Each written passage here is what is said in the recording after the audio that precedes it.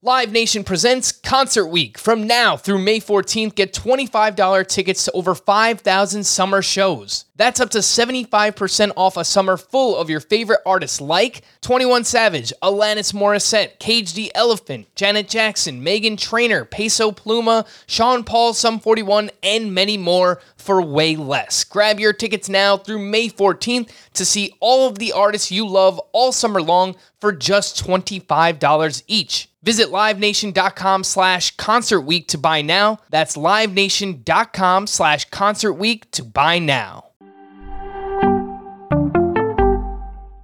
Welcome to the Fantasy Baseball Today podcast from CBS Sports. And first pitch crushing! Deep left field! This is way back! Walk 'em off! Got a fantasy question? Email fantasybaseball@cbsi.com.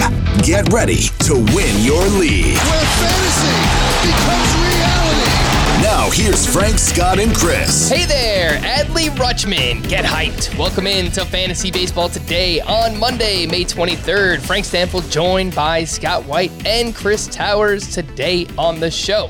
More prospect promotions, the weekend waiver wire, start or sit, and much more. Before we even get to, oh my goodness gracious, I guess we shouldn't be surprised, but it happened. Adley Rutschman, one of the top prospects in the game, the Orioles catcher, called up this weekend. He was promoted on Saturday, made his debut, went 1 for 3 with a triple and a walk.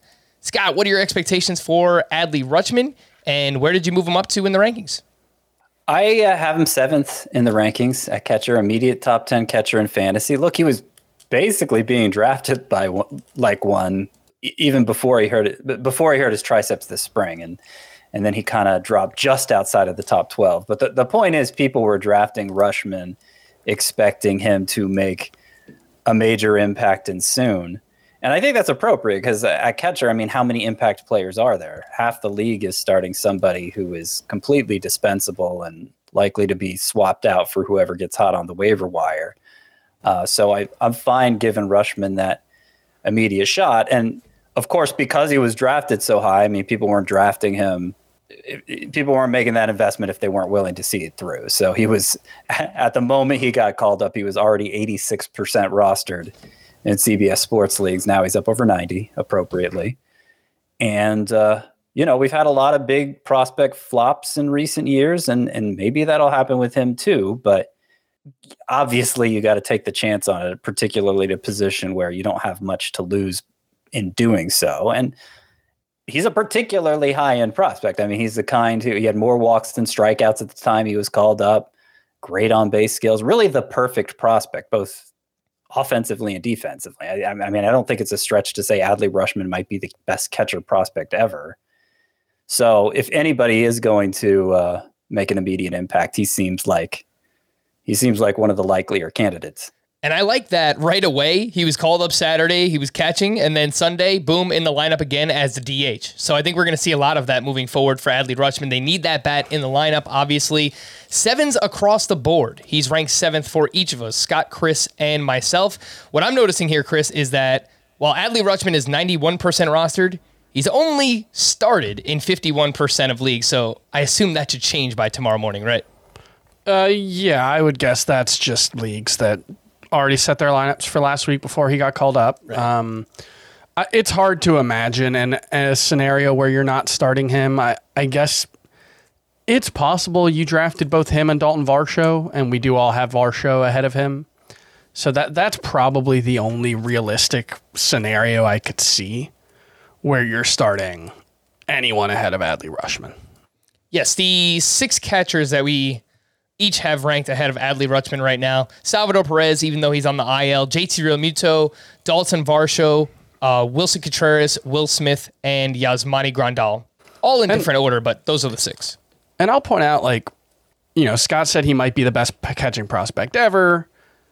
He might be the best catching prospect since Matt Wieters, who famously was a disappointment for this same Baltimore Orioles team. Very similar types of prospects, actually. Highly drafted out of college, produced a ton in the minors, showed power, plate discipline, all those things. And Wieters is remembered as a disappointment, and I think it would be a disappointment if Adley Rutschman had his career. But Wieters as a rookie was also right around an average major league hitter with a 288 average. So, like, there's still room for Adley Rutschman to disappoint this season and be a must-start catcher. And my expectation is not that he's immediately a superstar. My expectation is that there's going to be some struggles, but at catcher, the bar is so low that, like, well, Jared Kelenic probably wouldn't be a must-start catcher, before he got sent down, but Joe Adell would have been. So, I guess there's that. Yeah. It doesn't take much. It doesn't take much. Yeah, no, that's a good point. I can't, like, we all have Rutschman 7th. For him to slide outside of my top 10, it probably means he was so bad he got sent down. You know? Yep. I could see sliding, like, I could see him struggling to the point, or maybe Mitch Garver out Alejandro Kirk heat up that he ends up dropping behind them. But he's going to be, chances are he's going to be your starting catcher the rest of the season. All right, let's move over to a pitching prospect who got recalled by the Pittsburgh Pirates. Roansy Contreras, 20% rostered over on CBS. He gets called up on Sunday, and he was getting stretched out in the minors. His most recent start, he went more than 5 innings down at AAA. Scott, do you think Roansy Contreras is a must-add? Only 20% rostered right now. He's an exciting add.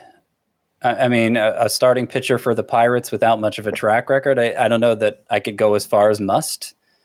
But if you were holding out hope for Spencer Strider making an impact in fantasy, it doesn't look like that's going to happen anytime soon because he's having to play more of a setup role now. But I think Roansy Contreras, he has similar potential, similar strikeout ability. I mean, he has a fuller arsenal than Strider, that's for sure. He's got 2 breaking balls with tons of spin on both, tons of spin on the fastball too. He has weapons for sure. His issues are more durability, command, and also supporting cast is terrible. Yeah, so wins could be hard to come by for Roansy Contreras. Not sure how consistently deep he's going to go into his starts, but I think there's potential for lots of strikeouts. I remember when he was up earlier, Scott, you're right, the spin rates on the curve and the slider definitely jumped off the page, and he averaged 97 miles per hour with the fastball. That's Roansy Contreras, 20% rostered. Chris, I'll come to you on Nolan Gorman, who we talked a ton about on Friday's podcast, but he made his debut this weekend. He had 5 hits, including 2 doubles, just 1 strikeout to 2 walks. I thought that was encouraging. And but he didn't start against a lefty on Saturday. So mentioned in the minors, he wasn't great against left-handed pitching. Again, this is Nolan Gorman. He's 69% rostered, and I know that you won him in Tout Wars. So how much did you win him for, and what do you think about what we saw this first weekend? I won him in NFBC. He was I think he was already rostered in Tout Wars. I got him for 176. The runner-up bid was 134. I would guess that's probably around the mid-range of what you should expect to be able to get Gorman for. I think Scott said in his league he went for over 200.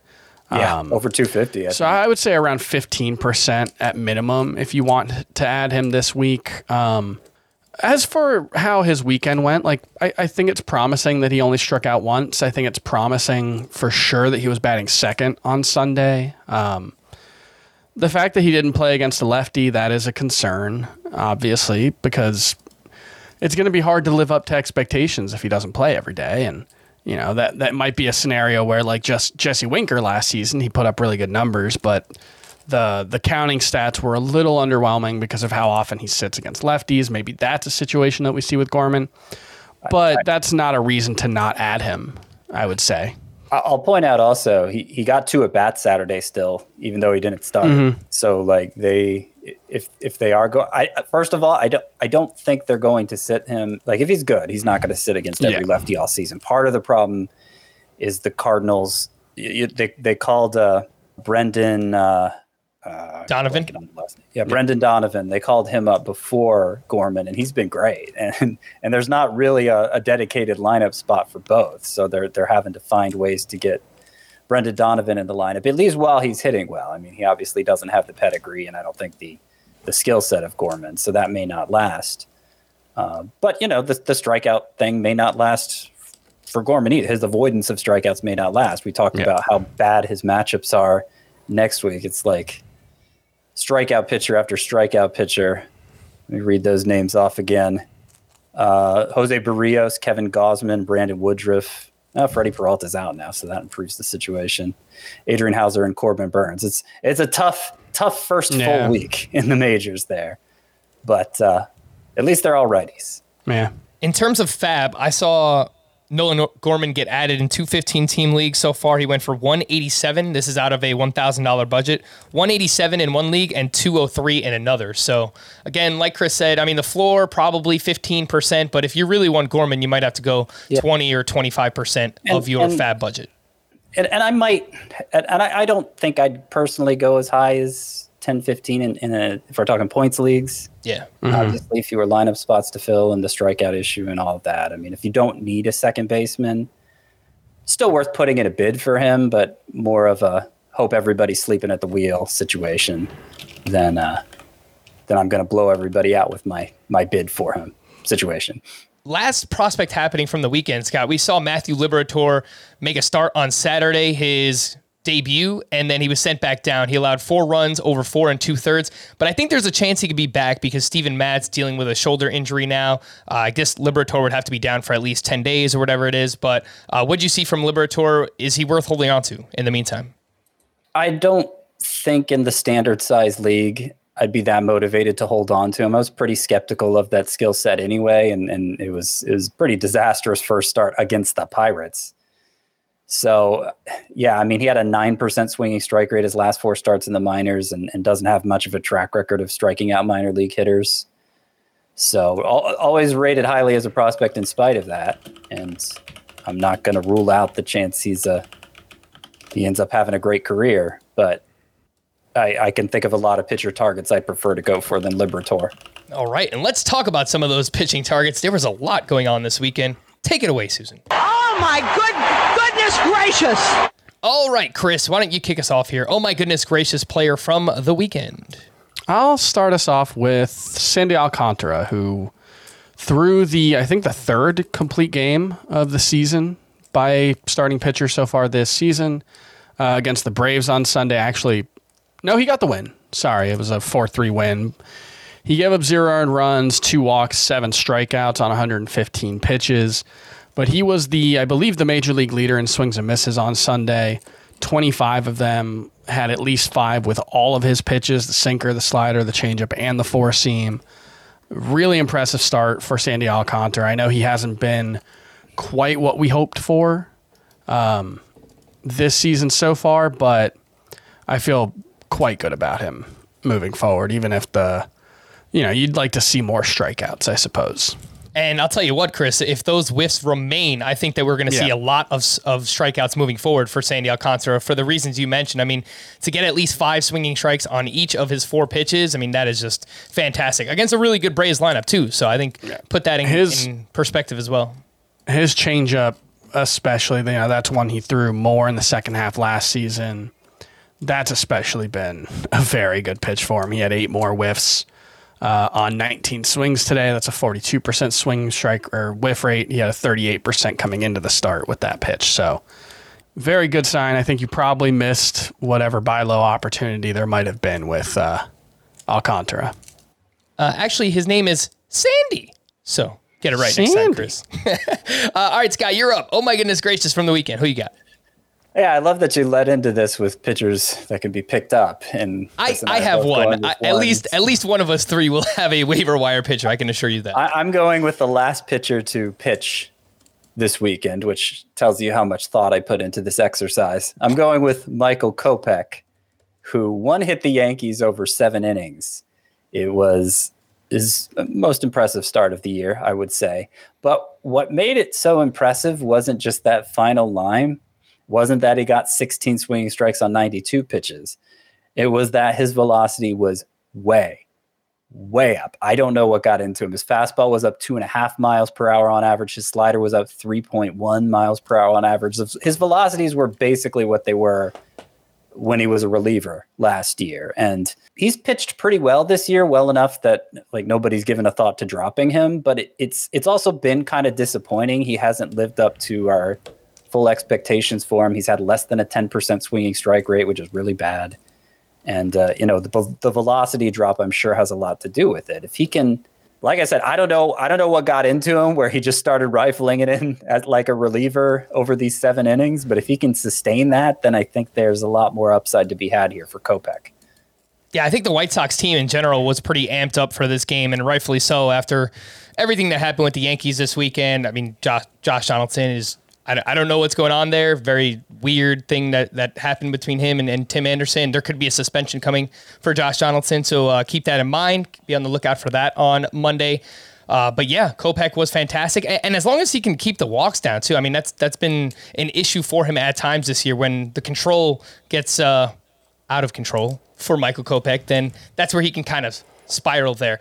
Scott, go ahead. The one concern I do have, and it was still there in this start, was the slider hasn't really been getting a ton of swinging strikes for Kopech. He got 4 of them on 30 pitches today, so that's like a 13% swinging strike rate. 4 on 14 swings is a 29% whiff rate. That's okay, but for the season, his whiff rate is 15.9% with the slider. That is really bad. That would be pretty mediocre for a fastball. Yeah. Mm-hmm. So by the way, last season his whiff rate was 36%. Since they've come up for the same pitcher here, I mentioned Michael Kopech's swinging strike rate was less than 10% entering. They're different denominators. Right. Yeah. So whiff rate is swinging strike per swing. Mm-hmm. Swinging strike rate is swinging strike per pitch. Yeah. Correct. So when you're talking about swinging strikes and whiffs just as a count, it's the same thing. Yeah. It's swings and misses. But when you're talking about whiff rate, it's swings and misses per swing, and swing and strike rate is swings and misses per pitch. So it's, they're scaled very differently. Yeah, it's a little confusing too, and I think it's a good point that you bring up, Scott, because there are times where we reference swinging strike rate, and then times where we reference whiff rate, and one's on Baseball Savant and one's on Fangraphs, so it's they're all very easily accessible, but you could get confused, and I think it's worth bringing up. Scott, are you starting Michael Kopech at Toronto this week? Probably. Okay. Yeah, coming off this start, unless I just have a stacked pitching staff. And Toronto, by the way, I mean, we mentioned it before. Their lineup has not been as great. I believe they're 16th in weighted on base average, 18th against right-handed pitching. So it's not like they've been fantastic so far. Make sure to get Michael Kopech in your lineups. Oh my goodness gracious, for me, Martin Perez. And we've talked about Perez quite a bit recently, but put together his best start of the season. As Chris punches his microphone again, I'm happy that we're right back where we left off last week. It's good times. Martin Perez, by the way, complete game shutout at the Astros. He allowed 8 hits, 1 walk. He struck out 5. He had 13 swinging strikes on 108 pitches. Looking into his season so far, I'm trying to figure out what has he done differently than years past. He's doing a great job limiting walks and hard contact, and he's throwing his sinker a lot more this season, which has led to his highest ground ball rate since 2015. Right now, a 56% ground ball rate for Martin Perez. He's 67% rostered at Oakland this week. Chris, we're asking you this. In the year 2022, is Martin Perez a must-add? No, I don't know. Not for me. I don't know. Maybe you guys disagree, and maybe this is me not being fair, but I don't see enough in, like, again, maybe this is my own bias, and maybe I'm limiting myself, and I need to open my heart to the possibility of more. But like, when the primary difference between a player from one year to the next is they're throwing their sinker, 39% instead of 25% of the time, it's just like, that doesn't seem like a really big enough deal to change my evaluation. Like, Martin Perez looks like a different pitcher right now, and he's getting a ton of ground balls, but I don't think the limiting walks thing is sustainable to this extent, and I just don't see any reason to be excited about him. I'm sorry.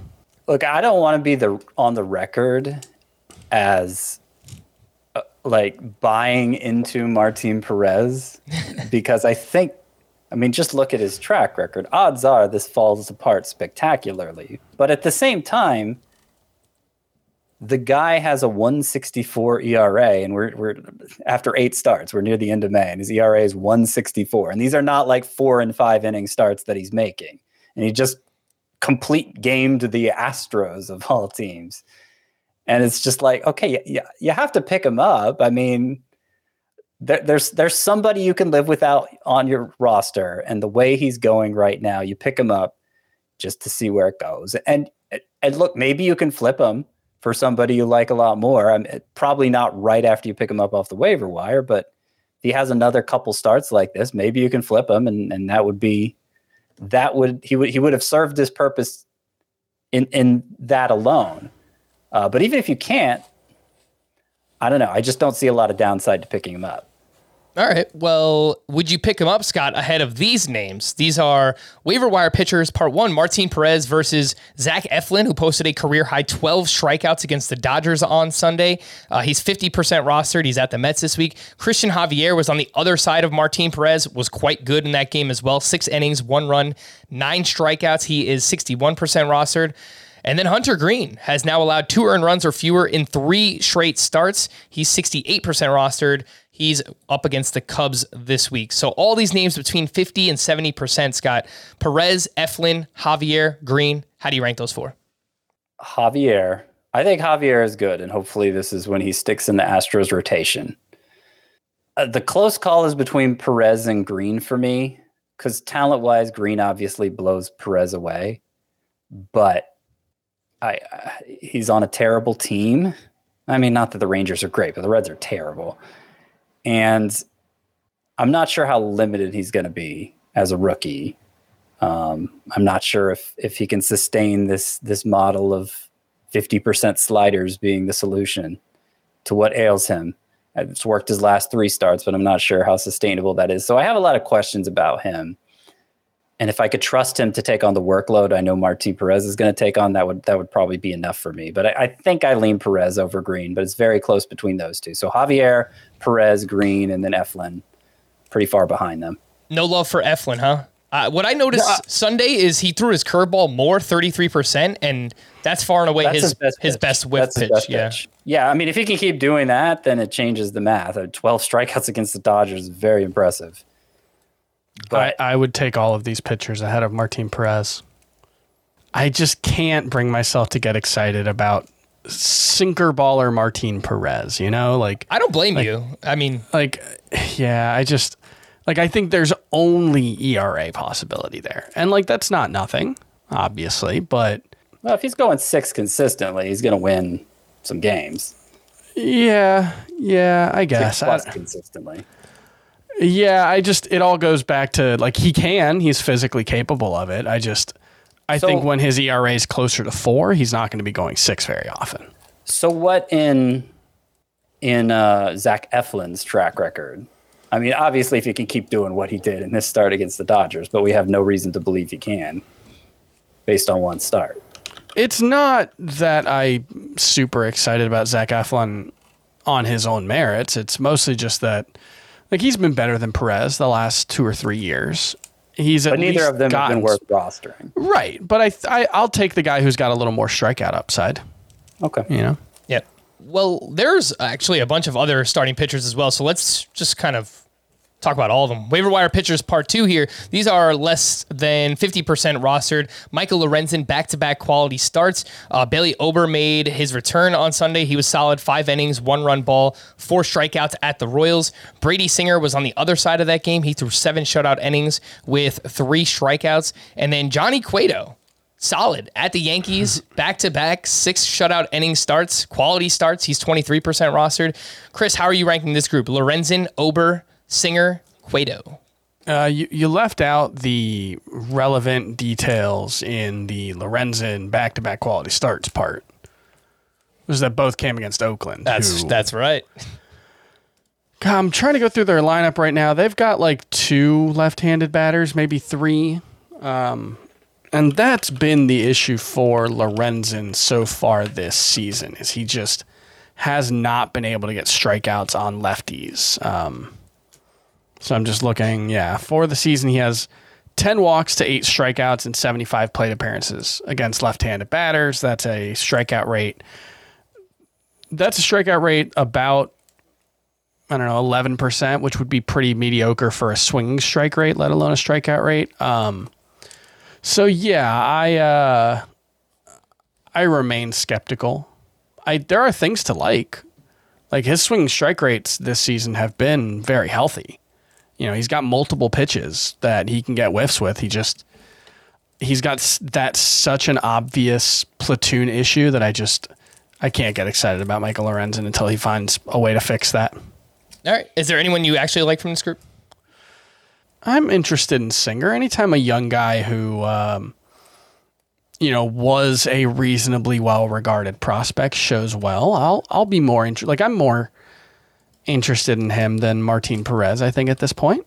Mm-hmm. Singer throwing his changeup so far more this season, and he's predominantly been sinker slider in the past, and it's worked so far. It's a small sample size. He's at Minnesota again this week, so I'm not sure you want to completely trust it. Singer had that like crazy swinging strike total, 18 swinging strikes last time. It was down to 8 on 95 pitches, which is more which we expect from him. The one I like from this group is Bailey Ober, who is coming off the IL, and strong numbers in the minors. I mean, in the majors last year, he looked pretty good too. My hesitation with him is the Twins are being so careful with him. This was his 5th start. Obviously, just spent time on the IL. So this was his 5th start. And none of the 5 starts has he thrown even 80 pitches. Let's see. Let me look at last year, how often that happened. So only once last year in 20 total starts did he throw even 90 pitches. So they're just... And like he's this big guy. He's 6'9". I don't know why. I don't know why they're treating him like he's delicate, but they are, and so that makes me wonder how usable he's going to be. It might be a third time through the order thing. That's what I was thinking too. It may be. Yeah. So I was going to say him over Eflin from the previous group, but I'm hedging on that. I mean, I wish I knew if Eflin could plan to do this with his curveball moving forward, because like if he has this in him, that's a very exciting prospect. Like the metrics on the curveball are great. He gets a ton of whiffs with that pitch, and like we've seen a lot of pitchers find success over the past 3 years just by throwing their best pitch more. So like I could see this being a path to success for Eflin, but it seems like the more likely scenario is just he goes back to his normal usage and it's back to a 4 ERA with 7.5 K per 9. So at least in the majors, Bailey Ober has had more of a second time through the order problem. He's got a 672 OPS allowed the first time through the order and a 653 the third time through the order. Second time through the order is 896, which is bad. Not great. Not great there. A few other names that popped up this weekend and just have been solid all around recently. Alex Faedo, Taijuan Walker, Austin Gomber. Zach Thompson has allowed just 1 earned run over his last 3 starts. Justin Steele has 19 strikeouts over his last 2 starts. And Jeffrey Springs has been pretty good for the Tampa Bay Rays, transitioning into a starter role. Scott, any names pop out here for you? Jeffrey Springs, Steele, Thompson, Gomber, Taijuan Walker, Alex Faedo. Well, I like Faedo. Yep. Especially now that it looks like he has a permanent spot in that Tigers rotation, at least for the foreseeable future. The velocity on the slider was down over 2 miles per hour in this start, and that seems like the make or break pitch for him. He didn't get a lot of whiffs. So I don't know what happened there, but hopefully he turns that around next time out, or he's not going to be very usable. The one who I was even prioritizing ahead of him with my waiver wire pickups this weekend, though, was Jeffrey Springs of the Rays, who this 5 2/3 inning start against the Orioles, like that's the first time I really noticed, oh, they're treating this guy like a conventional starter. It's not just an opener situation. Mm-hmm. And so I was forced to take a deeper look at him. His swinging strike rate, so he had 16 on 80 pitches in this start, which is a great rate on its own. But for the season, it's over 15%. That's elite. That's elite. If he can do that as a starter, there's a lot of upside there. And he did have 4 walks against the Orioles in this start, but only 2.3 per 9 on the year. So it's not like that's going to be what holds him back. It's interesting. If the Rays continue to use Springs this way, then I think he has the potential to be an impact pitcher in fantasy. Yeah, I think the key for him, he's got really bad reverse splits. Jeffrey Springs does. He's a lefty. Before his career, lefties have an 842 OPS against him compared to a 717 for righties. Now you're only talking about 223 plate appearances against lefties, so still a pretty small sample size, but his slider last season got crushed. 422 expected WOBA allowed. 5 of the 8 or 9 home runs he gave up were on that slider, and so that's one where it's such a glaring issue. Like, you usually don't see the reverse splits, and I guess you can mitigate that because most teams how many left-handers? Most teams aren't going to be able to put 7 lefties in the lineup anyway. Right. So his changeup is his best pitch, and that's usually something that neutralizes opposite-handed hitters. So that makes sense. No, but he's throwing his changeup a lot more this season. Overall, which is partially, I think, just a reaction to him facing more righties than he did last season on a rate basis, which is probably not a bad thing for him. Yeah, I was going to mention that changeup is really nasty. 24.5% swinging strike rate for Jeffrey Springs. The chase rate on that pitch is 53%. I think league average is around like 32%. So that's 53% O swing. That's a really good pitch for Jeffrey Springs. He's just 8% rostered. He's against the Yankees this week, so I don't know if you want to start him necessarily, but I do think he's interesting and someone you should consider adding in those deeper leagues. Those reverse splits, this is not a Yankees team that has got a lot of left-handed pop. I guess it's really just Rizzo and Gallo. And Gallo's on the COVID IL. That is true. Before we hit the break, make sure to join our Fantasy Baseball Today Facebook group. That's facebook.com/groups/Fantasy Baseball Today. Really fun community. A lot of our listeners, people who watch us on YouTube, they're asking questions, waiver wire, prospect-related questions, dynasty, keeper, trades. It's a fun community to be a part of, and I would recommend joining up if you have a Facebook. So make sure to do that. Let's take a quick break, and we'll be back right after this. Take your business further with the smart and flexible American Express Business Gold Card. You can earn 4 times points on your top 2 eligible spending categories every month, like transit, U.S. restaurants, and gas stations. That's the powerful backing of American Express. 4 times points on up to $150,000 in purchases per year. Terms apply. Learn more at americanexpress.com/businessgoldcard.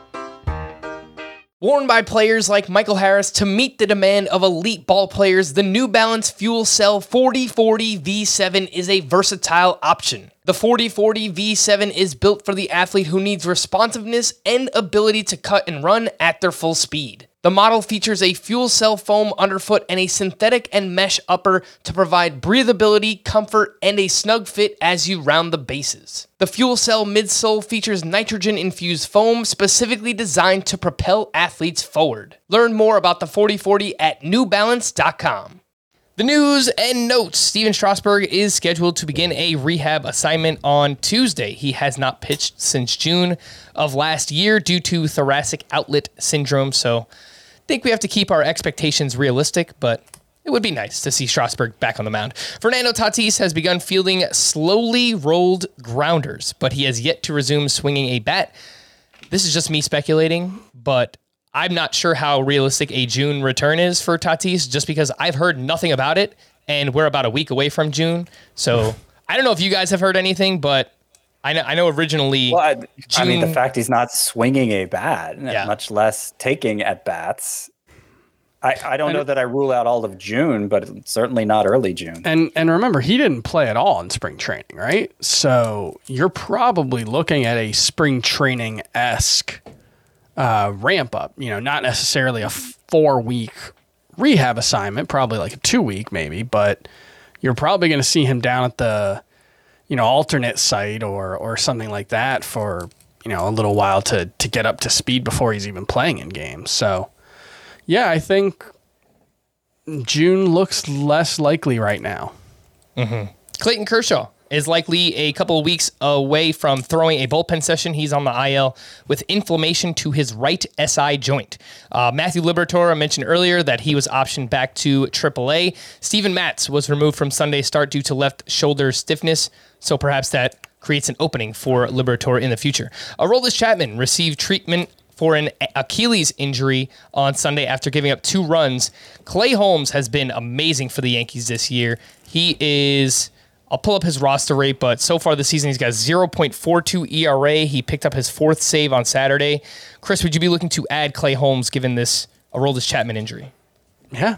I mean, I'm not sure whether I'd be willing to start him right away, but yeah, I think you absolutely want to take a look at him, especially in your 15-team leagues, especially, but even 12-team roto. He's looking worth a speculative ad. I was on a Marlins podcast on Friday, and they asked me who is the Marlins guy if you're speculating on saves, and I was kind of like, nobody. I don't really have a good sense of who the person who is most likely to get the next 5 saves for the Marlins. So I might rather just take a chance on Clay Holmes than anyone in the Marlins bullpen right now. Yeah, he's 53% rostered, so he's already been added in some leagues, and I picked him up in the For the People League a couple of weeks ago. That's a saves plus holds league, so any type of format like that, especially, whether he's getting you saves or holds, it doesn't matter. Clay Holmes has been awesome for them. Reds manager David Bell said Sunday that Nick Lodolo has been cleared to restart a throwing program, but won't be ready to rejoin the rotation in the near future. Justin Upton signed with the Mariners on Saturday. He hit 17 home runs in 90 games last season. Scott, do you have any interest in Justin Upton in deeper leagues? Have to be pretty deep. I don't think the playing time is going to be that consistent. I have a soft spot for Justin Upton. I started playing fantasy right around the time when he got called up, so I have his Diamondbacks jersey from back in the day. I love Justin Upton, but I hope he can make an impact this year for the Mariners. Dylan Carlson was out of the lineup Sunday with a tight left hamstring, and he could be bound for the IL. Tarek Skubal was removed Friday after taking a liner off his leg. He does expect to make his next start. Andrew Heaney threw a 30-pitch bullpen session Friday. He's 70% rostered and should be stashed wherever he is available. Riley Green played in an intra-squad game at the Tigers spring training facility on Friday. He's essentially redoing spring training, so maybe Riley Green is back in a month or so. Chris, I know I asked you about him recently. 47% rostered is Riley Green, but it seems like news is a little bit more optimistic for him now. Yeah, I mean, the fact that he's going to redo spring training probably means a month, and then I don't know if it's 100% clear if he's going to just go to the majors once that happens. I mean, I know that was the plan coming out of spring training, but after missing a couple months, is that still the plan? I'm not so sure. So, I don't know. It's tough to stash once you're at this point in the season with injuries piling up and all that, but yeah, I think he's a fine stash. All right. Reds prospect Jose Barrero. He started a rehab assignment on Friday. Apparently, they're going to take their time, and it's going to be a long rehab assignment for him. But a name to watch in those deeper leagues. Yandy Diaz was out of Sunday's lineup due to a strained left shoulder. Taylor Trammell was recalled by the Mariners and started in right field on Sunday. 2 Yankees pitchers need Tommy John surgery. Reliever Chad Green. It's a pretty big blow for them. Not as much for fantasy. And prospect Luis Gil. Carter Kieboom also undergoing Tommy John surgery, which means Maikel Franco will remain the Nationals' starting third baseman. Red starter Connor Overton was scratched Sunday with back soreness, and Aaron Ashby will start at some point during the Brewers' upcoming road trip, though the team has yet to announce which game. I believe they announced that even before Freddie Peralta got hurt on Sunday. We'll talk about Peralta in just a little bit, but Scott, it seems like there's a very clear opening for Aaron Ashby now. Yeah, beyond just we need a 6th starter right now because we're playing a bunch of games in a row. That's the role he's been filling to this point, so it's been hard to get behind him as a fantasy asset. But he's another pitcher who's seen his velocity tick back up to where it was last year. Recently, he had the 8 strikeouts and 4 innings of relief, 2 outings ago, and has a lot of upside. So I would say he's right up there with Roansy Contreras, maybe even a little ahead of him in terms of how interested I am in adding him Okay. Yeah, that was going to be the next question. So you, just for clarity's sake, you would take him over Contreras? With the Peralta injury, yeah, I would, because that he may never look back. Like this may be what gets him in the rotation for the rest of his career, because it's not like Adrian Hauser deserves to be a fixture in that rotation. Players who went to the IL this weekend: Max Scherzer officially placed on the IL with that oblique strain. Freddie Peralta, as I mentioned, he left Sunday's start with right shoulder tightness. Very unfortunate, because he really was coming around recently, and he is headed to the IL, which opens that spot for Aaron Ashby. Andrew Kittredge went to the IL with lower back tightness. I don't know who we're going with when it comes to Tampa Bay. I don't think they know who they're going with. They're probably just going to bounce around like they always do. But Chris, is there one or two names that stand out, like a Brooks Raley, Jason Adam for saves in Tampa Bay? Yeah, Brooks Raley got the first 2 save opportunities without Kittredge, didn't he? Am I making that up? I think he has 3 saves on the season, but Yeah, I think that was with Kittredge still healthy. He just Okay. Yeah, I think Raley would be the guy I would go with. His numbers look really good, so. Jason Adams do too. Yeah. And he's a right-hander. He worked the 4th inning of today's game. Yeah, that's the problem. Yeah, Jason Adam pitched in the 4th inning of that game. Brooks Raley then pitched the 5th and the 6th. JP Fireison pitched in the 7th. Ryan Thompson came in for the save in the 9th. He gave up 2 runs and takes his 3rd blown save. So I imagine, look, they were mixing it up even with Kittredge there, though he was clearly the top leverage guy. I'm guessing it'll be even more of a mix while he's out. All right. Eduardo Rodriguez went to the IL with a left rib cage sprain. Mike Clevenger with a right tricep strain, so that'll get Mackenzie Gore back in the rotation. He started on Sunday, looked very good. Brandon Belt with right knee inflammation. Joey Gallo and Kyle Higashioka went on the COVID IL, and then Josh Winder landed on the IL with a right shoulder impingement. What do we do with these banged up hitters right now? Start or sit for this upcoming week? Jazz Chisholm was removed from Sunday's game, which stinks because he's like one of the best second base / shortstop hitters right now due to left hamstring tightness. Scott, what do you think about Jazz for this week? I don't feel like hamstring, quad stuff. I feel like usually that results in an IL stint. So I'd be careful with this one. If I could avoid starting him, I think I would. The good news is the Marlins play at 6:40. The first game is at 6:35 tomorrow. So okay, we'll have an idea if he's in the lineup at least. If he's not, I think you probably just have to sit him. All right, Taylor Ward has missed 2 straight with a stinger in his arm. Apparently, he crashed into the outfield wall on Friday. He will receive an MRI on his shoulder / neck area on Monday. Chris, what do we think about Taylor Ward for this week? I think anytime you get an MRI involved, especially with what's already been a multi-day absence, you probably want to avoid it. But it could come back and he could be fine. I will say he's said, even with the news of this MRI, that he plans to play Tuesday. So hopefully, probably not since it's a West Coast team. But if we don't hear anything new on Monday, I'm probably going to start him. He's been the best player in fantasy, but it could obviously go wrong. Wander Franco has sat out 2 straight games with a right quad injury. Scott, you were just talking about quads and hamstrings. Probably play it safe with Wander. Yeah, probably. I mean, however much you can. Mm-hmm. It's not easy to find a replacement shortstop. It's even harder to find a catcher, especially if you play in a 2-catcher league. Wilson Contreras is day-to-day with a strained right hamstring. We'll see what happens with him. JD Martinez was scratched Sunday due to back spasms. Frankie Montas exited Saturday's start after being hit in the hand with a line drive. Chris, would you still start Montas against the Texas Rangers this week? I would prefer not to unless I hear something. I mean, it's always so tough because starting pitchers, they don't necessarily have to make a move immediately. But yeah, that's a concern. I'm surprised we haven't heard anything one way or the other about his status, considering this was Saturday. Mm-hmm. Mm-hmm.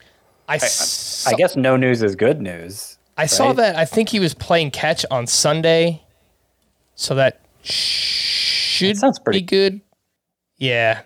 I have to look into it more, but I think I saw, he was playing catch on Sunday. That's Frankie Montas, so should be good to go, but something to monitor there. Nelson Cruz left Sunday with a sprained left ankle. Ramon Laureano out of the lineup Sunday, receiving treatment for swelling in his hand. So 2 more names to pay attention to there. Waiver wire hitters from the weekend. Scott, did we write Jurickson Profar off too soon? 7 hits, 2 steals this weekend. He's 64% rostered. He's got 7 home games this week, including 3 against the Pirates pitching. Yuck. I don't think we wrote him off too soon. No. I am surprised how long people held on to the idea of Jurickson Profar. Even now, he's batting .217. And I don't think any of the hits this weekend, not a single one of those hits this weekend was for extra bases. Okay.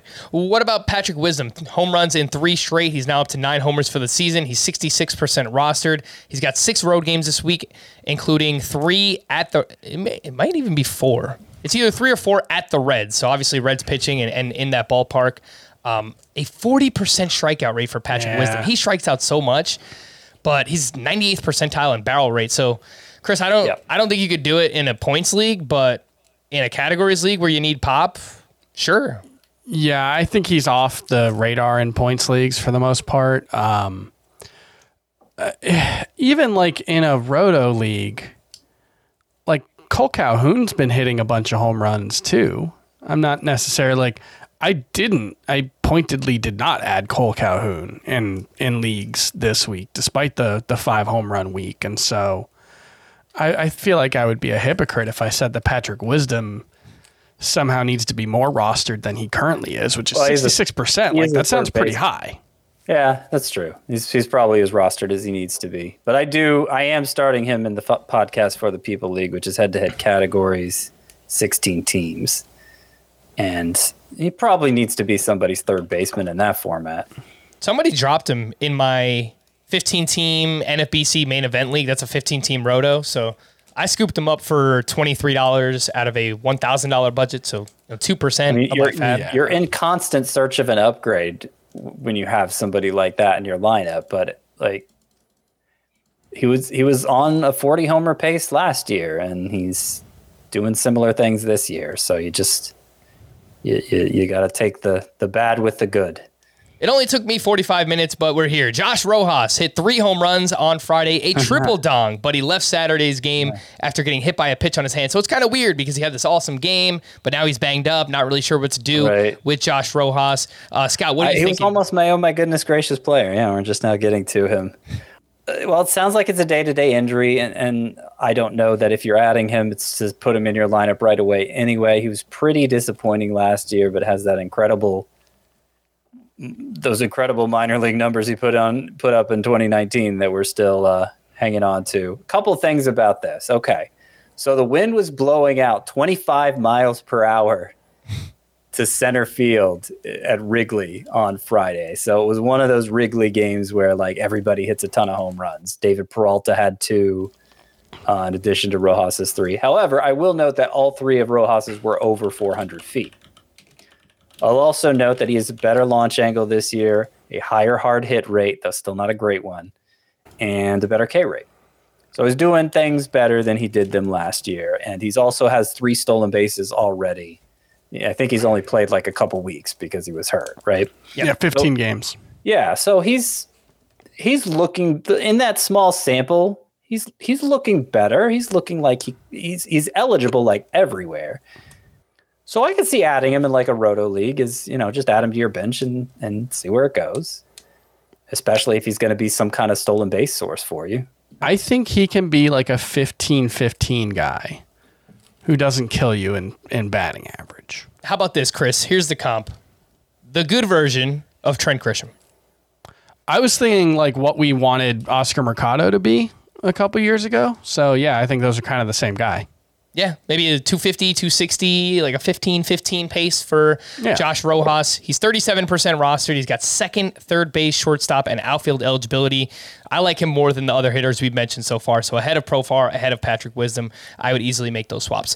Darren Ruff hit a double dong on Friday, and he's having a very solid May, hitting .333 in the month, 3 homers, 3 doubles, 13 RBI. He's 15% rostered, first base, and outfield eligibility. He's been playing a little bit more consistently. Chris, are you looking to add Darren Ruff anywhere? not really like a 12-team context, I don't think. The playing time is too sporadic, but I think he'll be good when he plays. Like, it was weird how bad he was to start this season. So I do feel pretty confident that Ruff is going to be productive when he plays. I just don't think it's enough to matter too much in a 12-team league. Here's something weird I noticed with Ruff. Like, he got off to a bad start. He's still batting 240 or whatever. Yeah. He doesn't start all that regular. He already has 21 runs on the year, which is a pretty good number. He's got 154 plate appearances, so it's not. Yeah, it's not like he's not playing at all. They're putting him. They're having him pinch hit a lot in games and stay in the game. Yeah. So kind of like the Cardinals did with Gorman on Saturday, which NL teams can afford to do more now than maybe we're used to. Amazingly, he's actually leading the Giants in plate appearances.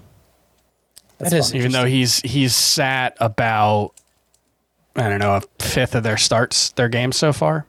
I think any 5 outfielder league, Ruff needs to be rostered. I still think better days are ahead and maybe starting for him. He's absolutely crushing lefties this year too. 934 OPS, but against righties, 620. So not too great there. Some names in deeper leagues. Jonathan VR is heating up. He's batting 308 with 2 homers, 2 steals over his last 7 games. Michael Chavis is hot right now. Kevin Kiermaier over his last 4 games, he's 11 hits, 2 homers. Brett Phillips' his last 6 games for the Rays, he's got 10 hits, 2 homers, 3 steals. Emmanuel Rivera with the Kansas City Royals had 3 hits this weekend, including 2 home runs. And then Lane Thomas, back-to-back multi-hit games, including a home run on Saturday. He has started 4 straight games, with 3 of those coming against right-handed pitchers. It seems like he's kind of taking over that starting center field job from Victor Robles. Scott, do you have any interest here? Lane Thomas, Emmanuel Rivera, Brett Phillips, Kevin Kiermaier, Michael Chavis, and Jonathan VR.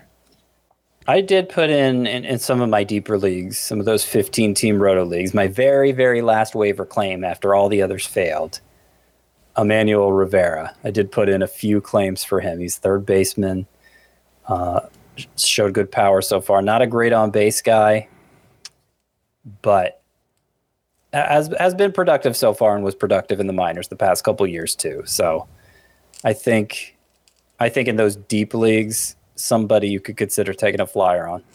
All right, let's check in on some of these polarizing starting pitchers. Robbie Ray this weekend, 8+ strikeouts in 3 straight games. This time he did it at Boston. He gave up 4 runs over 6 innings. He did have those 8 strikeouts, 17 swinging strikes for Robbie Ray. And then Shane Bieber posted his first double-digit strikeout start of the season. He was up against the Tigers on Sunday. He gave up 3 runs. 2 of those were earned. He had 10 strikeouts, 24 swinging strikes. Chris, what did you see from these 2, Robbie Ray and Shane Bieber? Yeah, Bieber, it was a ton of swinging strikes. I think it was, 23, 24? Yeah, season high for him. 11 of them came on the slider.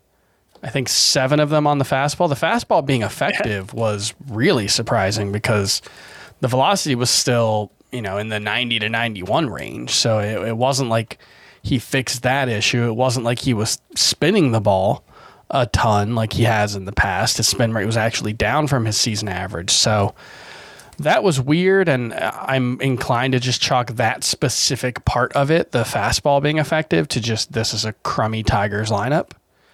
Yep. But, I think it's a reminder that we can get kind of doom and gloomy about someone like Shane Bieber when things aren't going well. We can talk about all the ways that things can go wrong, but he's still, I don't think he's going to be Zach Plesac. I think he's still going to be an effective pitcher. There's a reason he's still in my top 20, even though I've been concerned.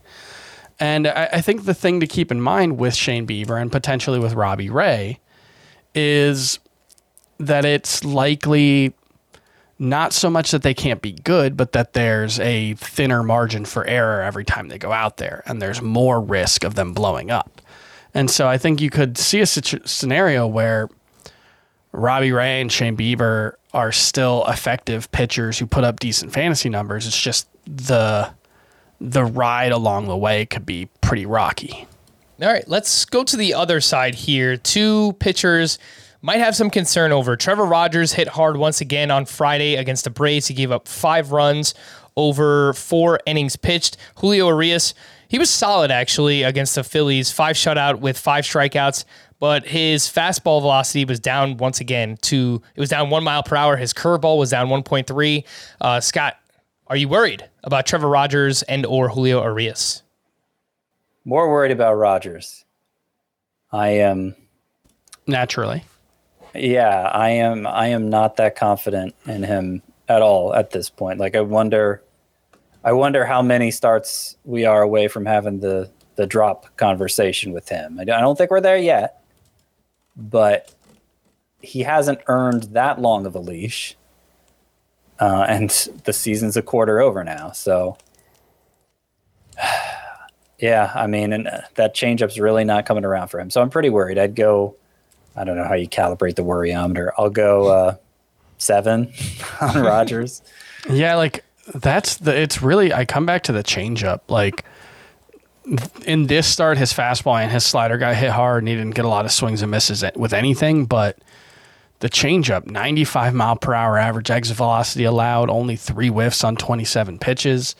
It's just continuing to be an issue. His whiff rate is, I believe, below 20% with that changeup now, which, from where it was 21%. Last year it was 34%. The quality of contact metrics are much worse. It's just, even when he came up as a rookie and had like a 6 ERA, you'd look at that changeup and like, there may be something here because of that pitch, but it's just, but it's also like Miami's track record with the changeup in particular with their pitchers has been so strong that like, I have to feel like that's such an organizational focal point for them that you have to think they'll figure it out. Like the changeup is kind of the signature pitch for the Marlins. But it's frustrating because I don't know what the specific explanation is beyond just it's a bad pitch right now. I read an article this weekend that suspected he might be tipping his pitches. That's Trevor Rogers. They've been saying that all year. Yeah, everything is going like what can go wrong will go wrong for Rogers right now. And the problem is his fastball was like it got a lot of whiffs last year, but it tended to get hit pretty hard, and there were reasons to be concerned about that. But when the changeup is going well, he can overcome that. I don't think he can without it. All right, let's take a look at some studs from the weekend, studs being studs. A pitcher addition, Adam Wainwright, 7 innings, 1 run, 3 strikeouts at the Pirates. Eric Lauer, a strong bounce back versus the Nationals, 7 shutout with 5 strikeouts for him. Alek Manoah has allowed 2 earned runs or fewer in each of his 8 starts. He went 8 innings on Saturday against the Reds, 4 strikeouts there. Joe Musgrove is now 8 for 8 in quality starts this season. He went 7 shutout with 4 strikeouts at the Giants. Scott, anything on Musgrove, Manoah, Lauer, Wainwright? Not really. The velocity on Lauer's fastball has been trending down lately. It hasn't collapsed and returned to where it was last year, but it's trending the wrong direction, and we've seen the swinging strikes do the same. So I'm not bailing on Eric Lauer or anything, but it's something to keep an eye on. Would you look to try and... Sorry, Chris. Would you look to try and sell high now, Scott, while you can? I mean, that's generally not the way I operate. Like, if I had a hitting need, and I had a pitching surplus, Eric Lauer is the pitcher I would probably try to use to meet that hitter need. Makes sense. Just sell for the sake of selling, that's probably not. Well, go ahead, Chris. I was going to just point out, like, Alek Manoah's strikeout rate is way down. It's down to 22% now. Last year it was at 28%. Obviously, the results have still been incredible. He's getting a ton of walks. But it's just something to keep an eye out with Alek Manoah. He gives up a lot of fly balls. So far, that hasn't really hurt him. But, he's on the wrong side of 2 of the 3, as Scott likes to call them, the legs of the FIP stool or FIP triangle. I haven't used that one in a couple of years. So, that's something to keep in mind. But there's a lot to like in the underlying numbers for Alek Manoah still. The fastball and slider combination especially still looks pretty impressive. So definitely not a panicky thing, but just something I'm monitoring. I really like for Manoah that the walks have been down tremendously this year. He's basically cut his walk rate in half. It's elite now. The swinging strike rate is actually a tad better than it was last year. So I would trust that the strikeouts will come. Maybe not to like the 10K per nine he had last year, but I think Manoah is probably more of like a strikeout per inning kind of pitcher. SP Studs being studs part 2. Carlos Rodon, solid bounce back against the Padres. 6 innings with two runs allowed, 6 strikeouts. Justin Verlander, 3 scoreless outings in a row. He had 15 swinging strikes and 8 strikeouts. So you like to see those whiffs get back on track. Yep, those have been going up for him. Brandon Woodruff turned in his second quality start of the season, 6 innings, 1 run, 6 strikeouts. And then Nathan Eovaldi had a very nice bounce back on Sunday, 6 innings, 2 runs, 11 strikeouts to 1 walk. Chris, anything on Rodon, Verlander, Woodruff, Eovaldi?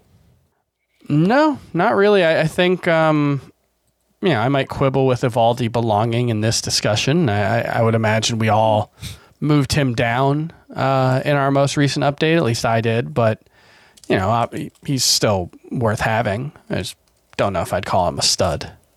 That's fair. It was a studly performance, but he's probably not a stud himself. He's pretty close to must start, but he was a stud in this game.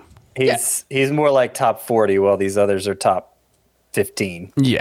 Yep. Top 10 potentially. Hitting leftovers from the weekend, Marcell Ozuna is heating up over his last 8 games. He's got 10 hits, including 4 home runs. Ronald Acuna has 3 steals in 5 games since returning from the groin injury. He now has 7 steals total. He's a freak. He's awesome. Huge weekend for Randy Arozarena, and if you have him on your team, you needed to see this. 8 hits, a double dong on Saturday. He added a steal on Sunday, and all of a sudden in May, Randy Arozarena batting .321, 4 homers, 4 steals. The ground ball rate is down. The average exit velocity, 91.9 miles per hour. So good news for him. Trevor Story hit 2 more home runs this weekend following his 3-homer game on Thursday night. You love to see it. Bo Bichette had a double dong on Saturday. He's bounced back in May. And Chris, I saw you tweeting about Mookie Betts this weekend. He's Mookie Betts. He's really good once again. He hit 2 more home runs this weekend. He's batting .273, 10 homers, 3 steals, 40 runs scored, leads Major League Baseball. And it feels like Mookie Betts hasn't even been that good yet. All of a sudden, he's on like a 245 run plus RBI pace. It's crazy. Like he's on pace for almost 100 RBI, in addition to being on pace for like 155 runs. It's a pretty good start for a guy having a bad start. Yeah. The call to the bullpen, some bullpen updates from this weekend for the Cardinals. On Friday, Giovanni Gallegos recorded the final 5 outs, all via strikeout for his 8th save. And then on Saturday, Ryan Helsley picked up his 2nd save of the season. For the Twins on Friday, Yoan Duran recorded 5 outs across the 7th and 8th innings. Emilio Pagan allowed a run but picked up his 6th save. And then on Sunday, Duran was back in action. He pitched a clean 9th for his 3rd save. So for Oakland on Friday, Danny Jimenez pitched a clean 9th inning for his 8th save. For the Diamondbacks on Saturday, Mark Melancon gave up 2 more runs but picked up his 9th save of the season. What's amazing about that is last year, the Diamondbacks' top 3 finishers and saves for the Diamondbacks combined for 16 saves. This year, the top 3 guys have 15. Already for the Diamondbacks? Yeah. They have been a surprising team so far. Melancon, Mantiply, and Kennedy have... I mean, they've had 3 like fantasy relevant guys get saves so far. Yeah. So, just goes to show you last year's results, especially when it comes to save totals and close games and all that, are not, necessarily going to tell you much about the upcoming season. Oh, there's so much volatility year over year. They had 22 saves last year as a team. They have 15 already. If for nothing else, there's so much volatility in just bullpens and relievers year over year. Mm-hmm. 1 year's amazing reliever could come back the next year and just look awful, and vice versa. There's so much volatility at that position. It's pretty crazy. For the Blue Jays, Jordan Romano returned this weekend. He had 2 more saves. He's now up to 14. For the Red Sox, cue the Benny Hill music, because another fun one this weekend. Saturday, Hansel Robles pitched in the 7th inning in a tie game.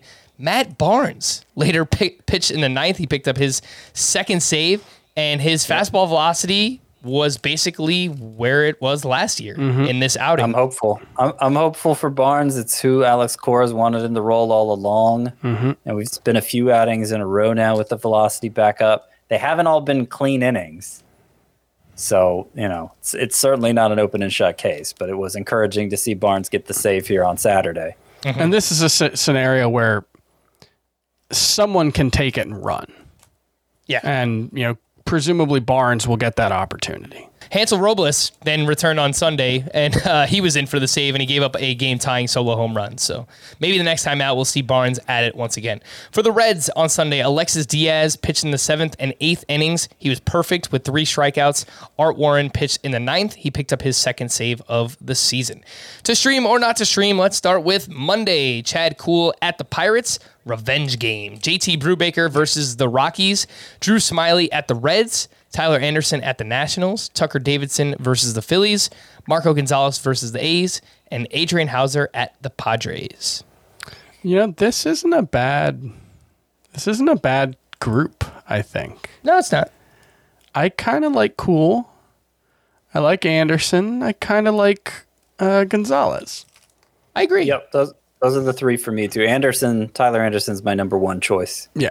All right, let's move over to Tuesday. We've only got 3 names here. Still lots of TBDs on the schedule for Tuesday. Bruce Zimmerman at the Yankees, Nick Pivetta at the White Sox, Dane Dunning at the Angels. Pivetta. I would guess Pivetta is going to be too rostered to be available for this on Monday's podcast or Tuesday's podcast. That's fair. So pick him up now so you can stream him on Tuesday. He's 65% rostered is Nick Pivetta. All right, we're going to wrap there. For Scott and Chris, I am Frank. Thank you all for listening and watching Fantasy Baseball today. We'll be back again tomorrow. Bye-bye.